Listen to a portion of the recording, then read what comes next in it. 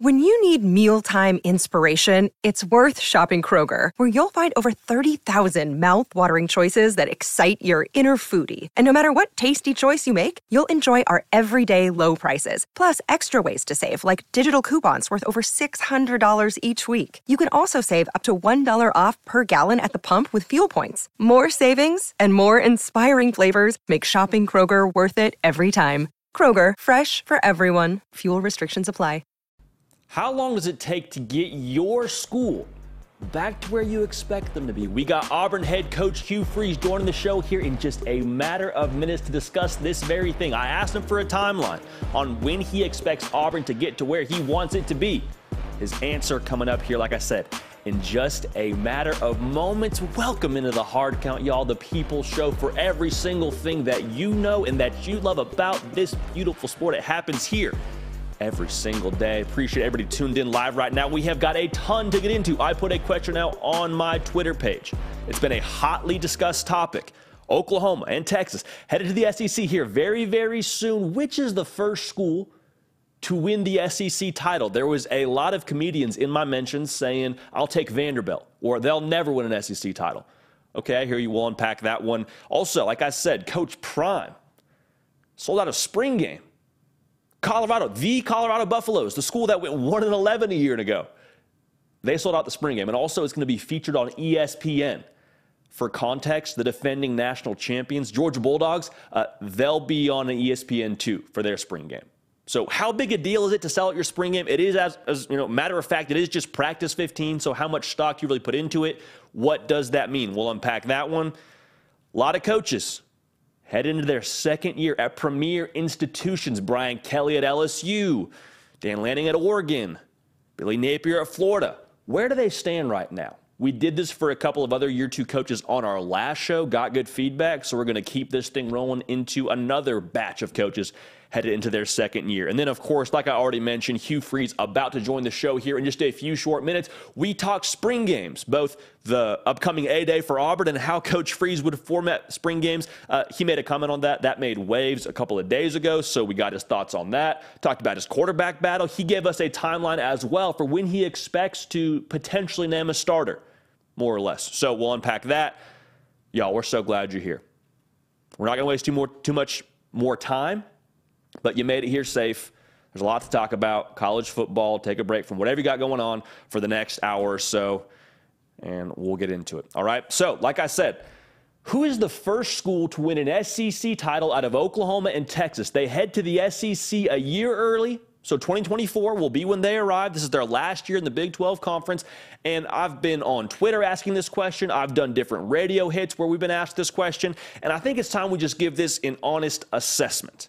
Okay, because both Texas and Oklahoma, two of the premier brands in college football, not just the Big 12 or the SEC, in college football.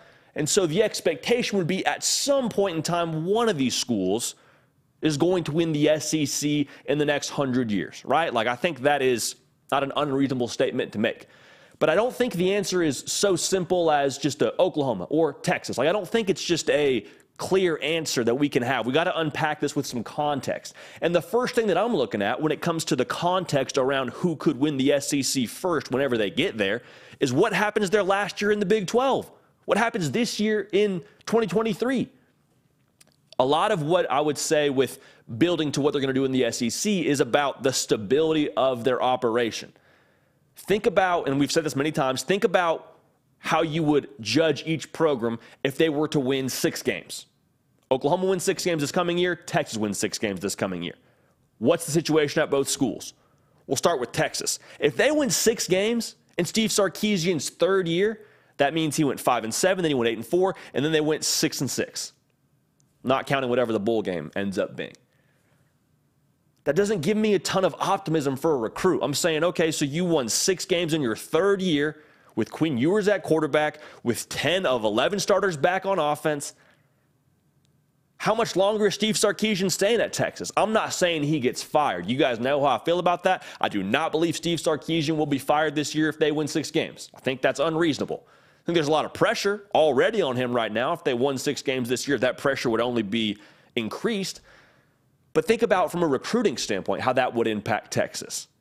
it'd be a lot harder for me as a recruit to buy into the direction of Texas. Because, again, the stability around the program, I think, would be in a little bit more question. So that's how you would perceive Texas if they were to win 6 games. Now, for Oklahoma, if they were to win 6 games and Brent Venables in his second year does that at Oklahoma, I'm saying, okay, you had 2 years, you won 6 games. Where's this thing going? I don't have a large sample size for Brent Venables as a head coach to where I can just say, yeah, he's done it other places as a head coach. He's won this many games as a head coach. He's never been a head coach before. Last year was his first year. And I think we got to give him the benefit of the doubt, to be honest with you, in terms of what happened last year. But if I'm a recruit, again, you're telling me you won 6 games, back-to-back years, headed to the SEC.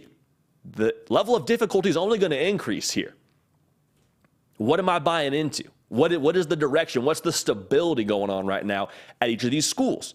Now, if they were to both win 10 games, I think you look at it in a different way and say, okay, Texas is trending in a positive way. Oklahoma's trending in a positive way. I feel good about buying in. But if one school were to win 6 games, the other were to win 10 games, it just totally changes the way that you look at them in terms of how they're trending when they get to the SEC. You with me? So what happens in 2023 is a very big variable when it comes to their success when they get to the SEC. So we got to use context here, and that's a big point of context that needs to be addressed. The other thing I'm looking at, there is no other position in sports that is more important than quarterback. Mic drop, period, the end. Both these schools, the good news is they've both recruited their quarterback of the future in a Jackson Arnold and an Arch Manning. Both 5-star players, both the future of the program. I mean, I talked to people at Oklahoma. They told me that Jackson Arnold's probably the most talented guy in that quarterback room today, and he's probably not going to start this year. So you feel really good about what you have in-house. Then Arch Manning, I mean, last name Manning, his recruitment was covered by just about anybody and everybody. Like, we all know what we expect from him. Which of these guys pops first, if that makes sense? Like, which of these guys becomes a differentiating factor for their team? Because they've recruited well around both these quarterbacks. For Texas, the hope is that Quinn Ewers plays well enough this year to leave for the NFL, and then Arch Manning is your guy when you get to the SEC. But which guy has the Caleb Williams effect? And that's asking a lot, to be honest with you. I think the question is, do either of these guys have the Caleb Williams effect, where you just trot them out and you know that you are going to have a really good chance to win because of who you have at quarterback? Okay, I think both guys will be good, but what's the level of impact that they both present to you? Okay, because you got to have a quarterback to win in college football, especially in the SEC. I mean, look at the teams that made the college football playoff. Max Duggan, Heisman finalist. Stetson Bennett, Heisman finalist. J.J. McCarthy really came on towards the end of the year for Michigan. C.J. Stroud, Heisman finalist. Like, you got to have the quarterback to be able to play at a championship level within the SEC. And I don't think that's a stretch. Look at the SEC the last couple of years. Georgia and Alabama, one of the last 2 years. Bryce Young for Alabama, Stetson Bennett for Georgia. Like, that's kind of a part of the formula here. So which of these guys is able to hit the ground running the quickest, and which is able to have that it factor for you? Because I think they'll both be really, really good, but which ends up having some ROI first, if that makes sense? Again, you feel good about both, but which hits first is my question. So if we're going to use logic here, and I think we should, because that's all we have to go off of right now. You can use emotion, you can use feel, and those have their time and place. But right now, if we're using logic, I think it is difficult to say that Texas shouldn't win the SEC before Oklahoma does. And if you're an Oklahoma fan, you probably just spit out your drink or you threw something at your screen, and that's fine. I mean, I appreciate your passion. But think about it this way. Oklahoma and Brent Venables are pretty early on in terms of their development of their team. I said it a second ago. Brent Venables is going into his second year as a head coach. He's just figuring this out. If you're climbing the mountain, Brent Venables and Oklahoma are just kind of starting their ascent. Texas and Steve Sarkisian, they've been at this thing for a while now. Like, when they get to the SEC, they would be going on year 4 for Steve Sarkisian. He's been a head coach before at other institutions.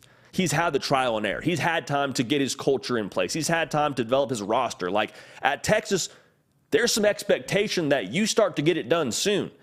Not just because of the resources they put into place, not just because of the branding, but because of how long you've been at it. There's the expectation that Texas now will eventually deliver some results.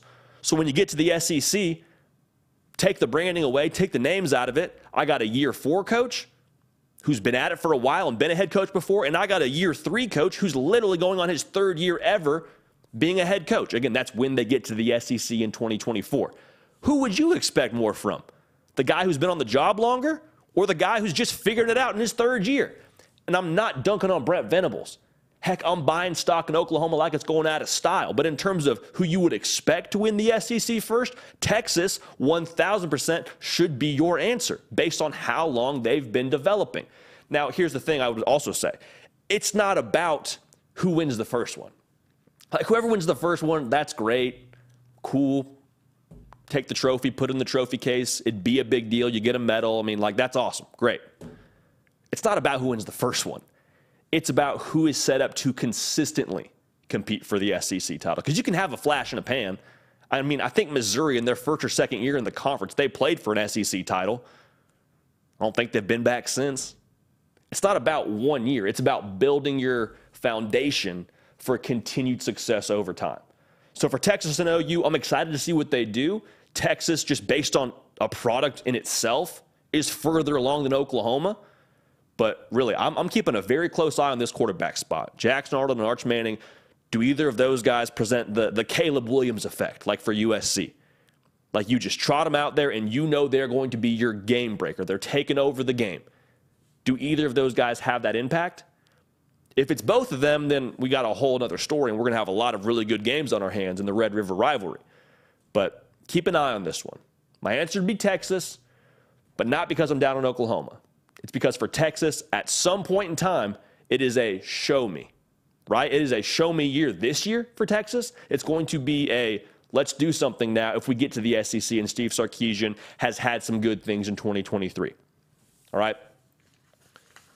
Golly, that's going to be a whole lot of fun. Do you realize what's going to happen in 2024? USC and UCLA to the Big Ten, Texas and OU to the SEC. The college football playoff gets expanded. Y'all got your way. The playoff is expanding. I'm not for it, but that's no. I'm gonna be excited about it. I'm gonna watch every game. You better believe it. But 2024 is gonna be a year for the books for college football. All right, now what a lot of y'all are tuned in for right now, Coach Hugh Freeze from the Auburn Tigers. They got their A-Day coming up here this Saturday. He sat down with us yesterday, talked about the quarterback battle, talked about his vision for Auburn football. He even went so far as to tell us his timeline for, or I'll say this, we asked him about the timeline for when he expects Auburn football to get to where he wants it to be. He had a really great answer for that, quite honestly. But without further ado, here's the head ball coach, Coach Hugh Freeze. And we are now joined by the head coach of Auburn Tiger football, Coach Hugh Freeze. Coach, we'll start with this. You caught a little bit of heat for your preferences when it comes to pizza in Auburn, Alabama. Have you diversified the portfolio at all when it comes to those restaurants? Honestly, I told my wife and daughters, hey, obviously I need to expand my horizon some, but we haven't done pizza since that night yet. So I did get them to get the list from the press conference of all the mentions there, and we'll start trying some different places. But I still would kind of stand by my word that I did enjoy Old Italy. I thought it was good. Yeah, I had a friend from Auburn, and I asked him, I was like, is Coach Freeze on the money here? He said, absolutely. That's the best spot in Auburn. So those are his words, so you have somebody else in your corner there. But, Coach, a lot of people, when the Auburn job became open, saw the fit for Auburn to go out and get you. But what made the Auburn job the right fit for you and your family? Yeah, that's a great question because I had such a great job. I honestly knew that Jill and I and the girls fit very well on the mountain at Liberty, and we're set up, I think, there to have great success moving into Conference USA. And so not just any job would just make me jump from there. Very, very few would, honestly. But we always kind of felt like ever since Jordan went to school here and my good friend Gus was here and knew so much about it, and we've always just felt like this is a place that we fit, and that the culture of it, the recruiting base, kind of where we might want to retire one day in an area that's close to our parents and our children, and our grandchildren that we're getting ready to have one here shortly. And then you combine that, it's a place that I believe can compete for it all, win it all. And obviously it's done it before, and that's a tall task, but I believe it can be done. So you combine all of those things together in a place that we thought we would enjoy living and being a part of the community. That's made the decision to leave Liberty doable. And again, that was not easy to leave there, but Auburn's one of the few that I would have considered leaving for. Coach, with A-Day this week, everybody is going to be watching your quarterback room between Robbie and TJ and Holden. How are you evaluating them in this A-Day? And then what is it going to take to be your starting quarterback at Auburn?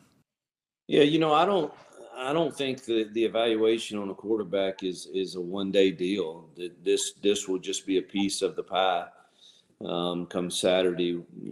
Just like today will be. We're keeping we've got a folder and a book that has every grade for their execution decision making, and that book's going to go long beyond spring practice 15, but. Every one is an opportunity for one of them to prove that they're closer to being prepared for that job. But it's going to take great competition, and it's going to take someone who's able to do it over a length of time, even in the way that they lead and operate when you're not in practice sessions. And I think that's something that's been missing a little bit, that they haven't been challenged on as much. If you really want to be the guy, then what does that look like in, May and June and July?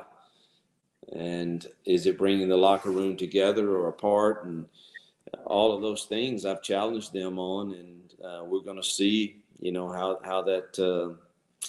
how it happens in those off months, and then obviously in fall camp. But I don't want anybody to be under any kind of misnomer or misinformation. This thing's going to go into fall camp. And if you can't handle that as one of the guys, that tells me a lot. And I want everybody to be clear on that picture. We're a long way away from being ready to say who that guy is.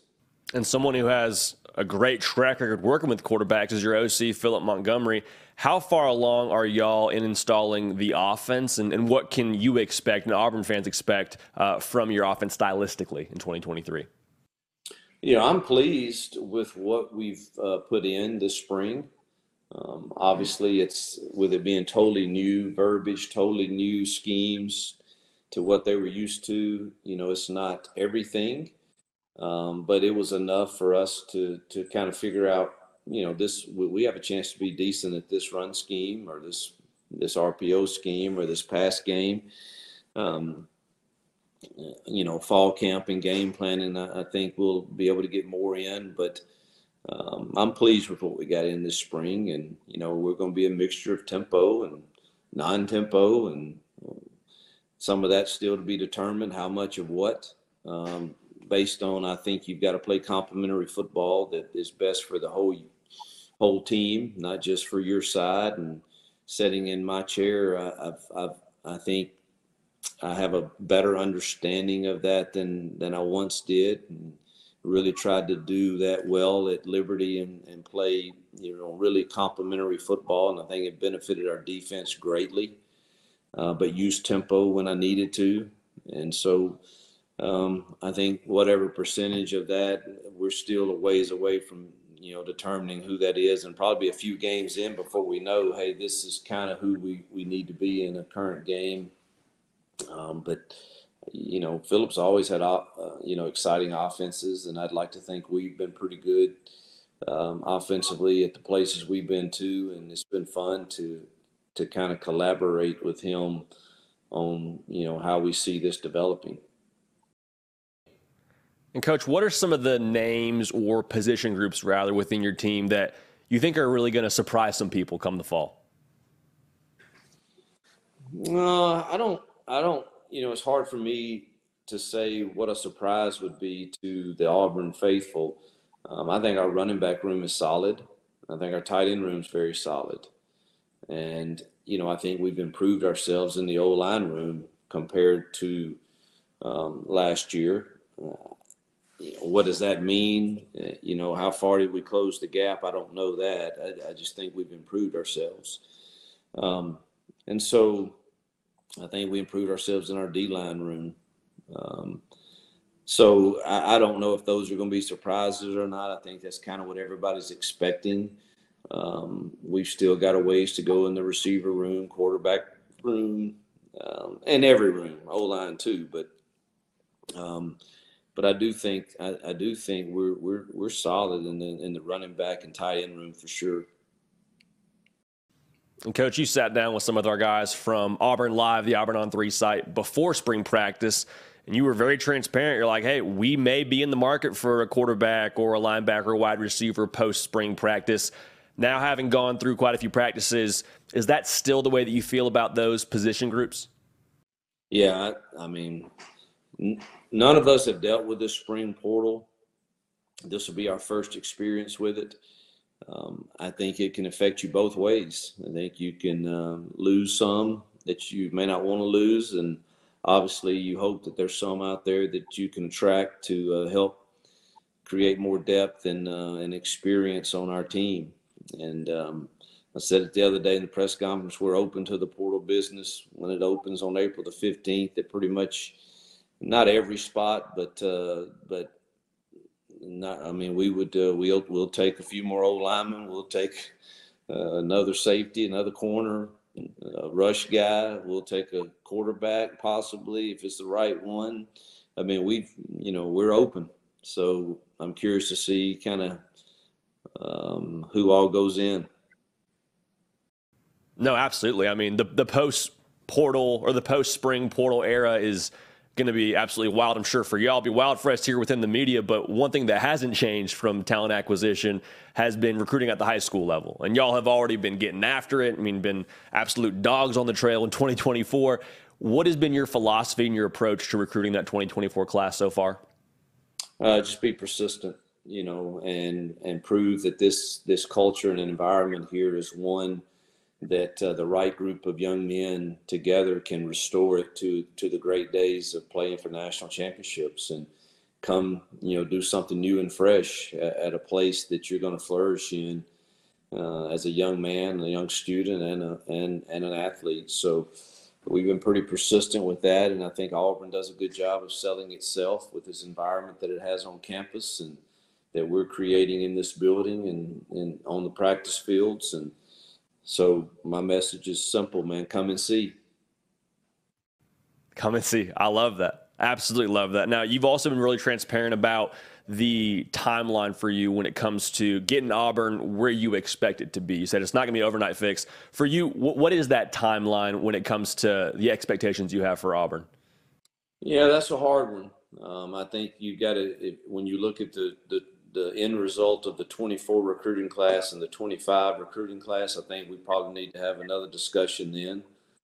But, I think those are going to be critical as to whether or not we're able to do it in my tenure here. And I believe that with all my heart, and that's why we're working so hard at the 24 and 25 class.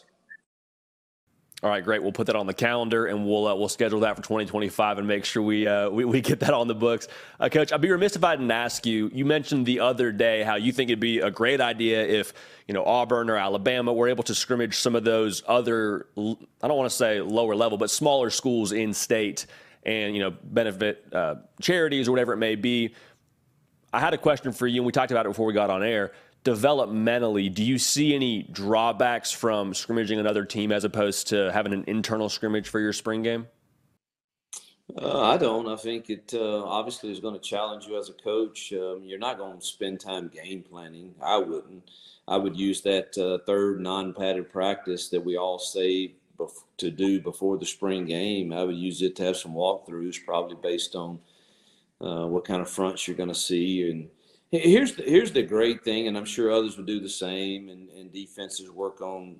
But the thing is, coaches have to be able to adjust in games. Our game plans are not always right, so it's another great training exercise for us all.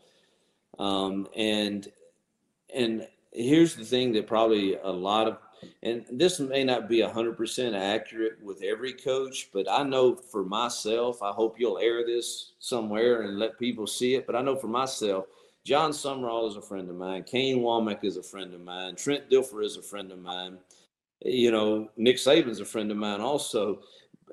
But I don't know. I can't speak for every head coach, but I don't care if we would get together and get on the phone and say, all right, hey, John, Kane, Trent, how do you want this to look? You know, what do you want to see from us? What do you want? I mean, we would honestly, it would be good, I think, for both sides to be able to, you know, have to adjust and have to, you know, compete. And it's not about, to me, and I know all the fans will say he's crazy and stuff, but to me, it's not about winning the spring game as much as it is, did we get the most out of our 15 opportunities? And I think that would be a great way to end it. And not to mention, I think the greatest thing from doing what I'm suggesting is the benefit it would be to the less fortunate and those that are going through hard times within your state. And I think college football on one given Saturday in the state of Alabama could make an impact on whether it's foster care, orphan care, feed the hungry, Red Cross, tornado damaged victims. I mean, think about all the things that we could do if all of us said, hey, we're going to, and even North Alabama and Alabama State and every school in the state, whenever your spring game is, we just agree that we're going to benefit this group of people for this year on our spring game charity event. I just think it would make a big dent in some places that are needed, and we could help with that. And you combine that with competing and getting better with another school. I think it's a great idea. And on top of that, I mean, I'm sure it'd be a phenomenal TV product as the SEC network and all these other networks are already picking up spring games. But no, without a doubt, I hope that conversation continues. Coach, last question for you. We appreciate all your time. What is your vision for Auburn football? To develop young men that go out into society and have learned valuable lessons from this coaching staff and from our playing experiences. Both good and bad, and hopefully learn from the times we've made mistakes and the times we got it right, and learn that your beliefs truly drive your behaviors, which will create some type of habit that will give you a result. Do all of that, all while winning a national championship. Well, Coach, once again, we appreciate you making time between recruiting, getting ready for the spring game, pizza reviews. I know you got a lot on your plate. So, again, thanks for making some time. Looking forward to seeing y'all in the fall here real soon. Again, I believe that Auburn's going to the portal for a quarterback. Like, Hugh Freeze pretty much alluded to that. I don't believe you're going to keep all three quarterbacks after spring practice. But that's the beautiful part of this, man. We get to see. And Coach Hugh Freeze, very transparent, very honest, very open. We appreciate him taking some time to talk some ball with us. Again, Auburn's A-Day coming up this Saturday. It's just incredible we have college football back on the TV screen. Like, don't get it twisted. I would watch UAB Auburn. I've got my own thoughts on the spring game thing that we're not going to talk about right now. But, yeah, appreciate Coach Freeze for joining the show. One school we got to talk about that has a spring game that will come up. I believe it is towards the end of April, April 22nd. Colorado Buffaloes. Don't look now, but Deion Sanders in Colorado, Coach Prime, has sold out the Colorado spring game. For context, a season ago, this game was on the Pac-12 network. And that's not me dunking on the Pac-12 network. I'm pretty sure just about every spring game outside of USC was on the Pac-12 network within the Pac-12 conference. But Colorado will be playing their spring game on ESPN. All right, so we got to talk about what this means. Not so much it being on ESPN, but I just mean, is it a big deal they sold out the spring game at Colorado? Like, how much stock should you put into that? What does that actually equate to? Well, I think it goes without saying, it is another tangible thing that you can point to and say, yep, Coach Prime did that. Deion Sanders did that here at Colorado. Because you have the recruiting juice and what he did in the transfer portal, going out and getting some absolute ballers, Travis Hunter being one of them. The recruiting class right now for 2024 is at number 18 in the country. Folks, for Juxtaposition, they had the number 46 class in the 2021 cycle. Okay, so they are very quickly starting to turn this thing around from a talent acquisition standpoint. Now, for full transparency, I think that number 18 class in the 2024 cycle has like 5 commits. So we got a way to go here before the second signing period in February when we put a bow on that whole thing. But you hear what I'm saying. For Colorado to have the juice they have right now on the recruiting trail, you point to Coach Prime. Same deal with this. With Coach Prime, you have a lot of buzz and a lot of buy-in, a lot of excitement. And what other schools have buy-in? What other schools sell out their spring game? Schools that have people that care about their football team. Oklahoma had something like 70,000 plus their spring game last year. G-Day, it's always a sellout. Alabama, primarily, almost all the time, it's a I don't want to say sellout because I don't know if that's true. They usually draw a pretty good crowd. And so for Deion Sanders, they are generating excitement around the program just by him being the head coach and by the talent they've acquired. Like, that's not something that's always been at Colorado. And hear what I didn't say. I didn't say Colorado hasn't been good before. Colorado's been good at football before, but to have a national presence, to have their spring football game on ESPN, to sell out their spring football game, that's Coach Prime. It is yet another thing that is tangible you can point to and say, yep, Coach Prime did that. And here's what this means. Buy-in equates to support. And support, essentially, is resources. And what do we always say on here? Resources, they don't equate to wins, but they give you a better opportunity to compete for some wins. Because this is the deal right now. Whoever wants to spend money, whoever wants to put resources into their football team has a really good chance to be in position to win. I mean, look at Georgia. They were the #1 team in the country that spent money on recruiting. Spent the most out of anybody in the country. Georgia, I think it was something like $4.5 million. Just a lot of money. You don't do that if you don't have support. And then what happened with that support? I promise you, they're going to make back whatever they spent on recruiting from exposure and from more support from the boosters and powers that be because they won back-to-back national titles. I'm not saying it's one-to-one. I'm not saying you spend the most, you win the most. But I am saying if you're willing to spend with the big boys, then you can compete with the big boys. The same reason Florida State is talking about leaving the ACC. I don't want to get too off track here, but for Coach Prime to be generating support, generating buzz, generating buy-in, that potentially could equate to better resources. Okay, so this is in some way, shape, or form a relatively big deal.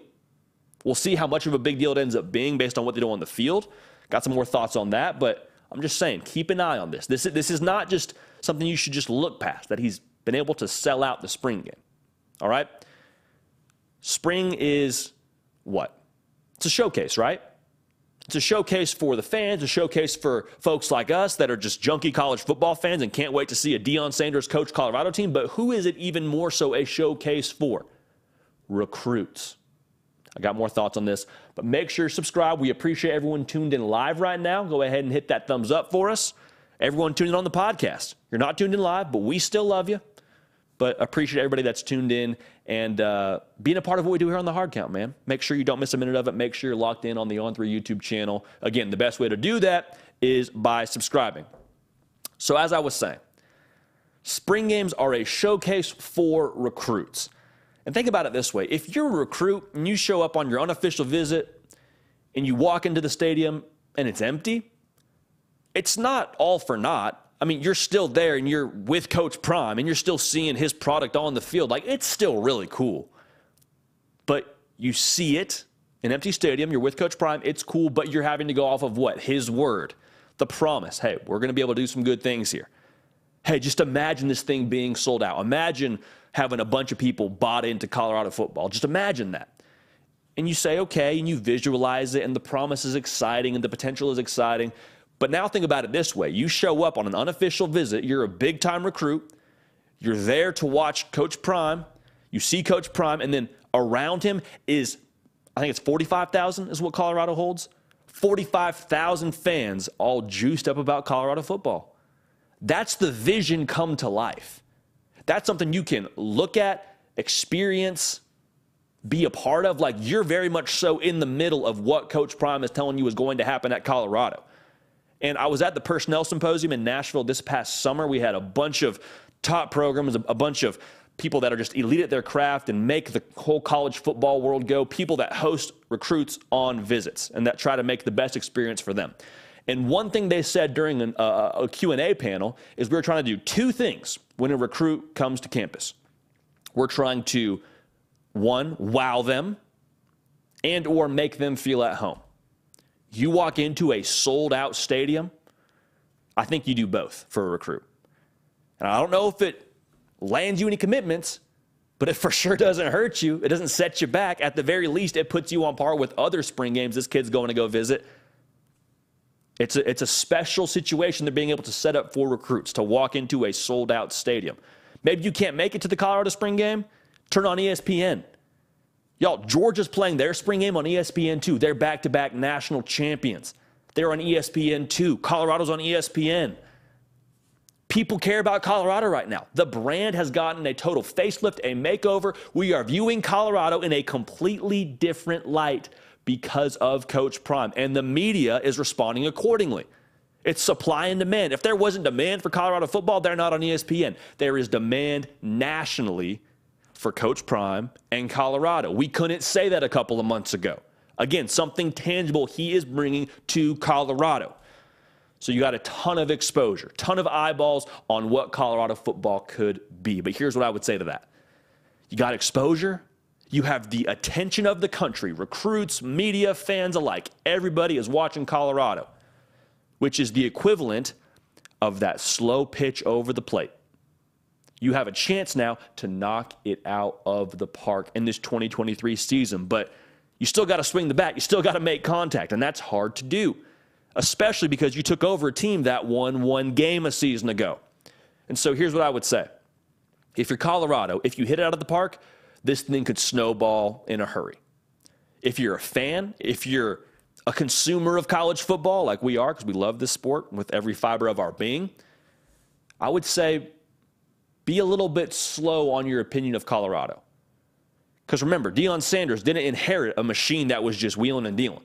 He showed up there and got a broke-down car that won a game last season, and he had to go to the portal and get some tools. He brought his son to play quarterback. He got Travis Hunter.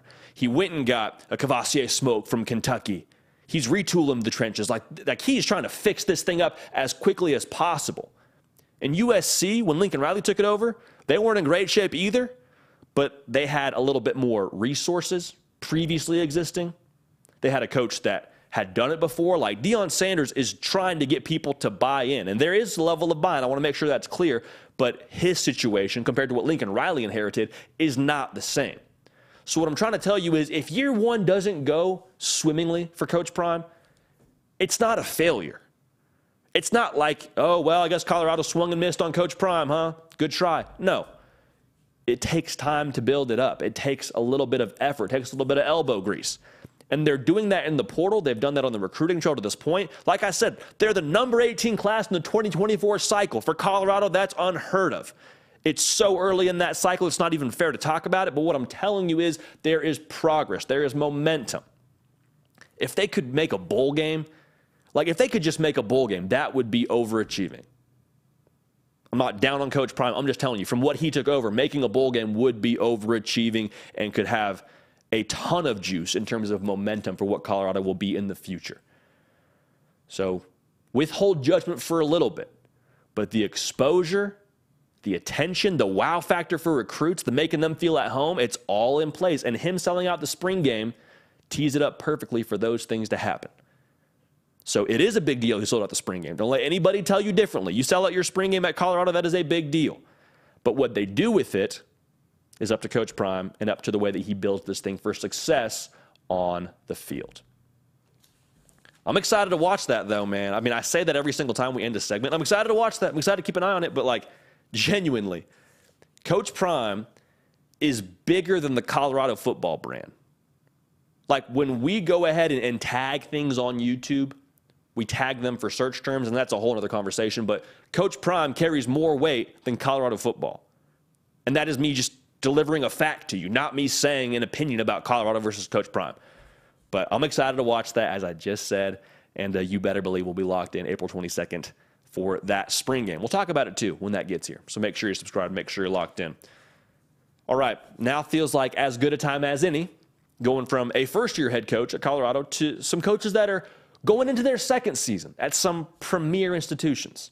We got LSU, we got Oregon, we got Florida, Brian Kelly, Dan Lanning, Billy Napier. What's the stock for them right now? And I want to take into account 2023 and what we think is on the horizon for them this coming year, but we can't be so short-sighted. It's a bit of an alliteration there. We can't be so short-sighted with how we evaluate them. Got to look to the future and beyond. What is the potential for them if they continue to go and do good things at their current situations? Let's start with LSU. The stock for me for LSU, if I were to put it into a phrase, is for better or for worse. And for LSU fans, that's what you should be saying to Brian Kelly. For better or for worse, we are bought into your way of doing things. I said it on a previous live show, but what 2022 was for LSU fans and Brian Kelly, it's the equivalent of getting your wife a car the first year of marriage for Christmas. It's great. I mean, they're fired up. It is phenomenal. They weren't expecting that in the first year at least, but now when you look to future Christmases, for future seasons, for Brian Kelly and LSU fans, anything below a car will be a little bit of a disappointment, right? Like, he set the bar extremely high. And that's not to say you shouldn't have done that in the first year, but if you look at the over-under win total in Vegas, Vegas had LSU pinned at 7 wins. That would have been an improvement from what they did the year before in 2021, before Brian Kelly got there. Instead, they win double-digit games, go to an SEC title game. You bought him a car the first year. That's great. But what I would say is there was a lot of people that had some thoughts about Brian Kelly. He's not a fit. He's got a fake Southern accent, all these opinions about him and how he would or wouldn't fit at LSU. I think he dropped the mic in 2022, made it very clear he is a fit, doing what he did with a lot of freshmen on the offensive line, getting Jaden Daniels to play exceptional towards the second half of the season, elevated his play a ton. A lot of that, I think, is credit to the conversation they had after the Auburn game. But what else were people saying about Brian Kelly? Why won't he work again? He doesn't want to recruit. He can't recruit. Well, they got a top 5 class in the 2023 cycle. Another mic drop moment for Brian Kelly. And so why I say for better or for worse for LSU fans is next year, if you win 8 games, I've said this before, it's okay. It is okay. For better or for worse, you are with Brian Kelly. Do not be upset if you get a sweater next year for Christmas. Still good. 8 wins is still phenomenal in the SEC. I mean, last year, in year 1, they won double-digit games, but I think 4 of those were decided by 1 score. They were 3-1 in 1-score games. Like, that's a very big deal. Those could have gone either way. Credit to Brian Kelly and his way of doing things and their culture for being able to get them over the hump in those 1-score games. But I'm just saying, for better or for worse with Brian Kelly, he's proven he's a winner. He's won something like 75+% of his games over the course of his entire coaching career. He is a winner. The way that he does things works, and he's getting good players on the recruiting trail to come to Baton Rouge. For LSU and Brian Kelly, for 2023, you should be excited.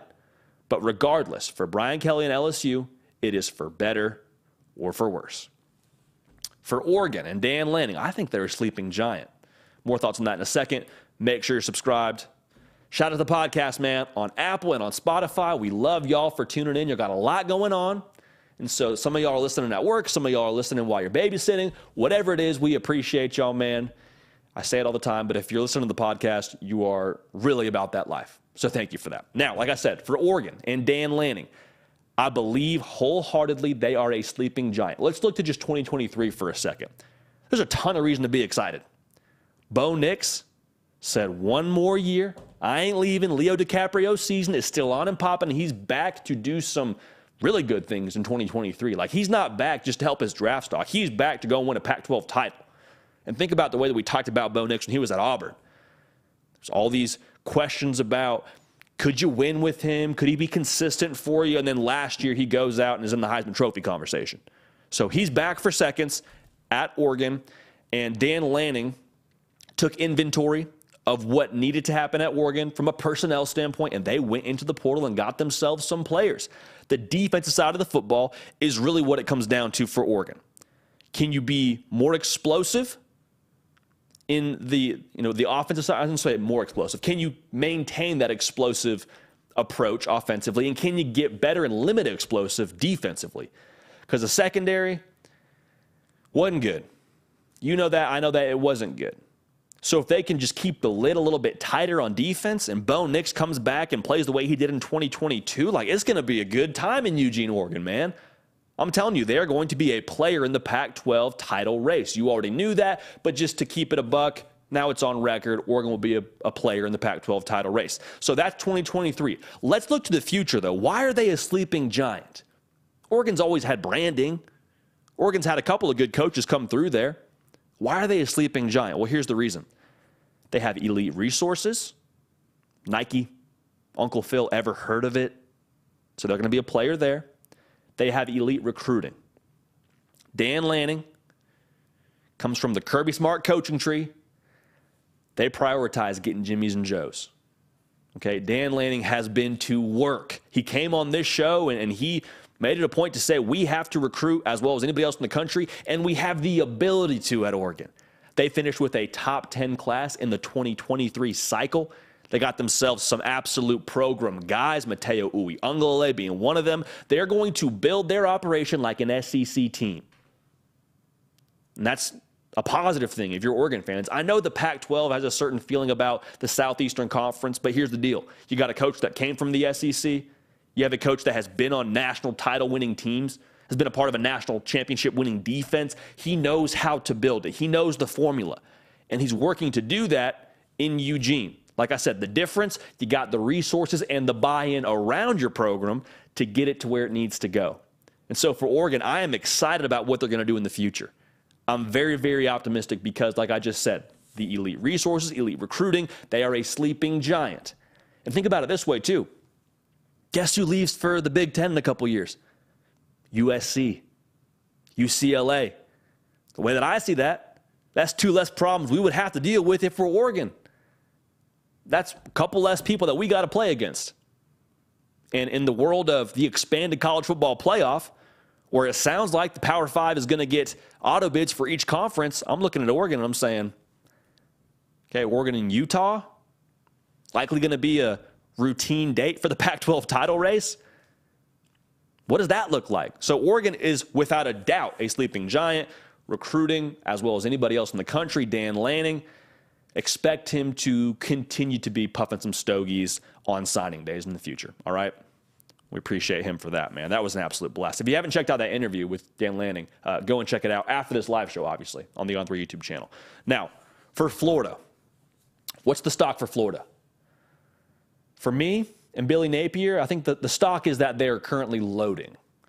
Like whenever you're waiting on your software or your game or whatever it is to eventually take shape, it's loading.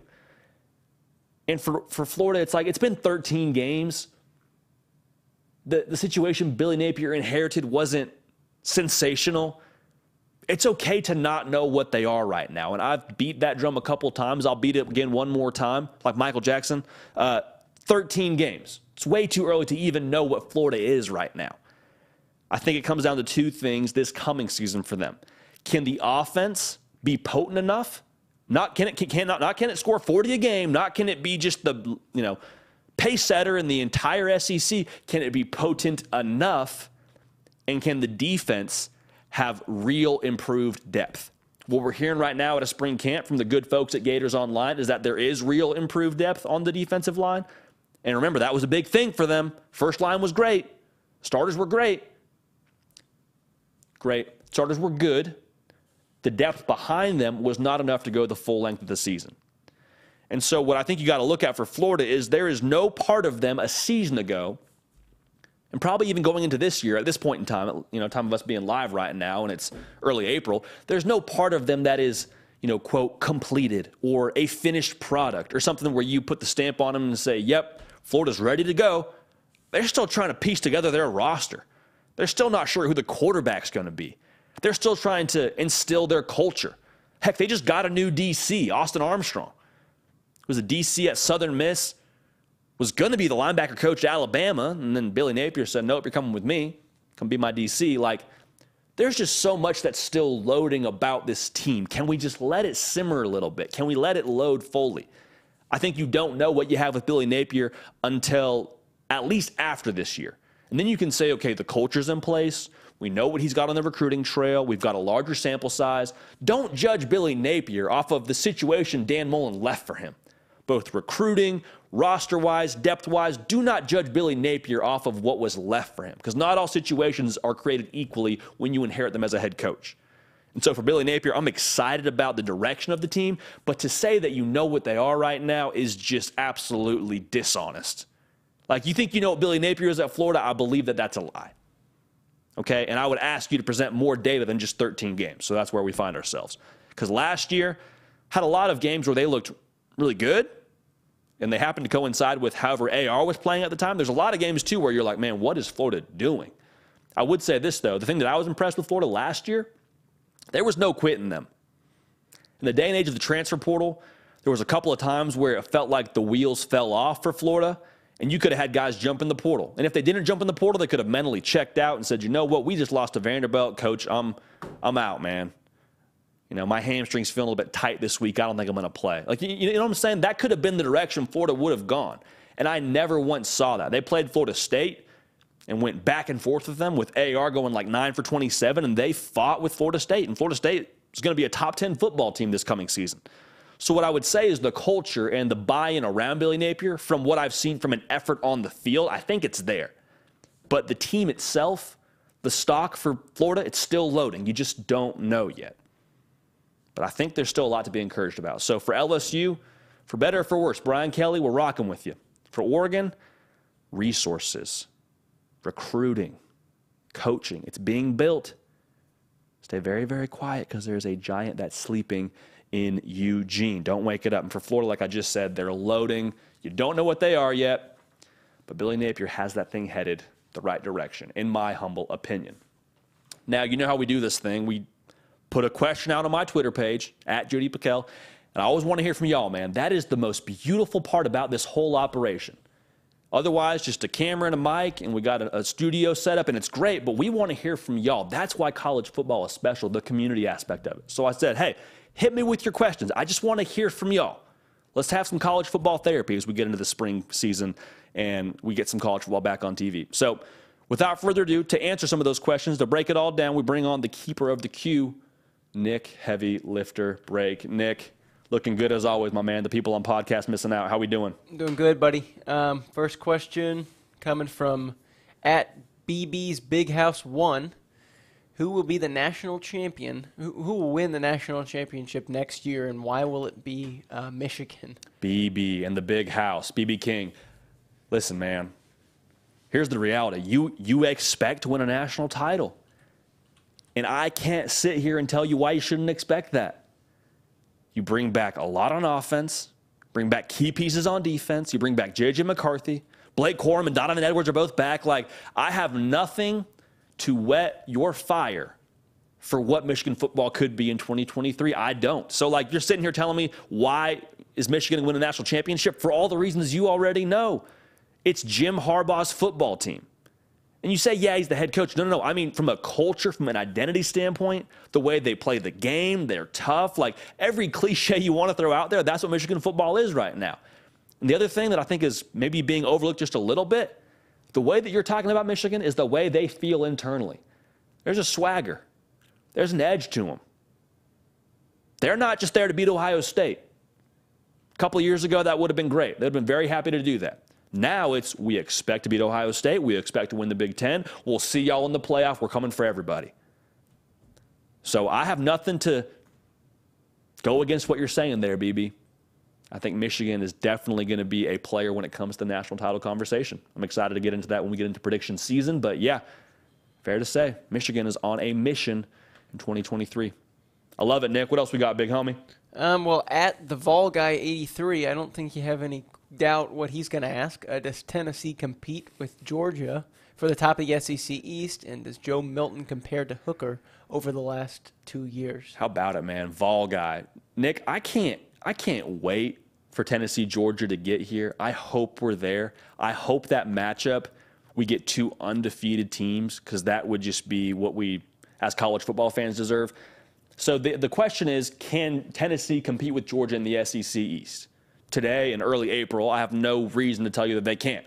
Josh Heupel is building a machine. He came on this show, I believe it was last week, and presented every single reason why Tennessee is going to be good again in 2023. And Josh Heupel is one of the big reasons why they will be good in 2023. He's got an absolute machine over there. Now, the second part of that question has a couple of prongs to it. Joe Milton comparing to Hendon Hooker the last 2 years. So here's the bad news. Joe Milton's not Hendon Hooker. Okay? He doesn't have the same skill set. I would imagine he is a little bit less fleet of foot. But the good news is you don't need Joe Milton to be Hendon Hooker for that offense to be successful. Like, Joe Milton does a lot of things that Hendon Hooker just straight up can't. Like, the way that he just absolutely, as Josh Heupel so eloquently put it, can spray it all over the field. He's a guy that you're going to have to deal with that deep ball. There is no way you can be too deep when you're trying to defend that. You're never out of his range if you're a wide receiver. So I think Joe Milton's going to be Joe Milton, and I think you can be just fine living that way. Like, number 7 has been waiting for this for a long time. My personal thing I appreciate about Joe Milton, he's gone through some adversity. Like, he stares down the barrel of the gun, and it's not going to be his first time that he has some adversity if they go down a score or two early in any given game. Like, he's a cool customer, mentally tough, and I'm excited about that for him. So, Joe Milton, Tennessee, they're going to be a force this year. We'll talk about it when it's closer to prediction season as to how they stack up in the SEC East against Georgia, but Georgia's going to be a tall task now. A lot of it hinges on what Georgia's going to have at quarterback. But Tennessee, absolutely they compete in the SEC East, 100%. You should have a little bit of swagger about yourself, too, if you're in Knoxville. So, great question by Vol Guy. And shout out all the Tennessee faithful that routinely tune in to our operation here, Nick. Yep, and that's it. I think that was it, huh? Yep. Nick, I want to address one more question I saw in the live chat during the Hugh Freeze interview. And it was an Auburn fan that was essentially asking, can you address the possibility if Arch Manning were to beat out Quinn Ewers in spring football and Auburn lands Quinn Ewers? See, this is why I love what we do, and this is why I love this show. I do not believe Quinn Ewers will get beat out during spring. I'll just say that right now. I think there is a quarterback competition. I don't think there's a quarterback battle. Like, competition is to push everybody forward. A battle is for a position. Make no mistake. Quinn Ewers is your starting quarterback at Texas. Like, that's just the reality. He is going to be QB1 when you open things up in Austin. But for Auburn, the other side of that coin, you're going to get somebody in the portal. Like, Hugh Freeze, if you're trusting his actions and his words, he wants to get another quarterback in the portal. I don't believe they're happy with what they have right now. I'll rephrase that. I don't believe they're satisfied with what they have right now. They will bring in somebody, and I become more and more convinced of this the more that we hear out of Auburn camp. I believe they'll get somebody who can compete for that QB1 spot. I used to think maybe they'll go and get somebody to just help add depth and be an option for them. Maybe Robbie Ashford wins the job. Maybe Holden wins the job. I think it's going to be somebody that comes in and competes day one of fall camp to be your starting quarterback. Who is that? I don't know, but I'd keep a very close eye on these other more real quarterback battles across the country. Ohio State comes to mind. You know, there's a lot of quarterback battles that you got to take into account here if you're looking for Auburn's potential next starting quarterback. But nonetheless, appreciate you adding some fuel to the fire. And far be it for me to say that something's off the table when it comes to college football, but feel pretty confident that Quinn Ewers will be on the 40 acres when it comes to the fall. Well, y'all, that does it. We appreciate you tuning in with us, as you always do. This is a special thing we get to do together, all right? Like I said, we got a camera, we got a mic, but this does not exist without y'all tuning in as you do, without y'all creating the demand that we're then able to supply.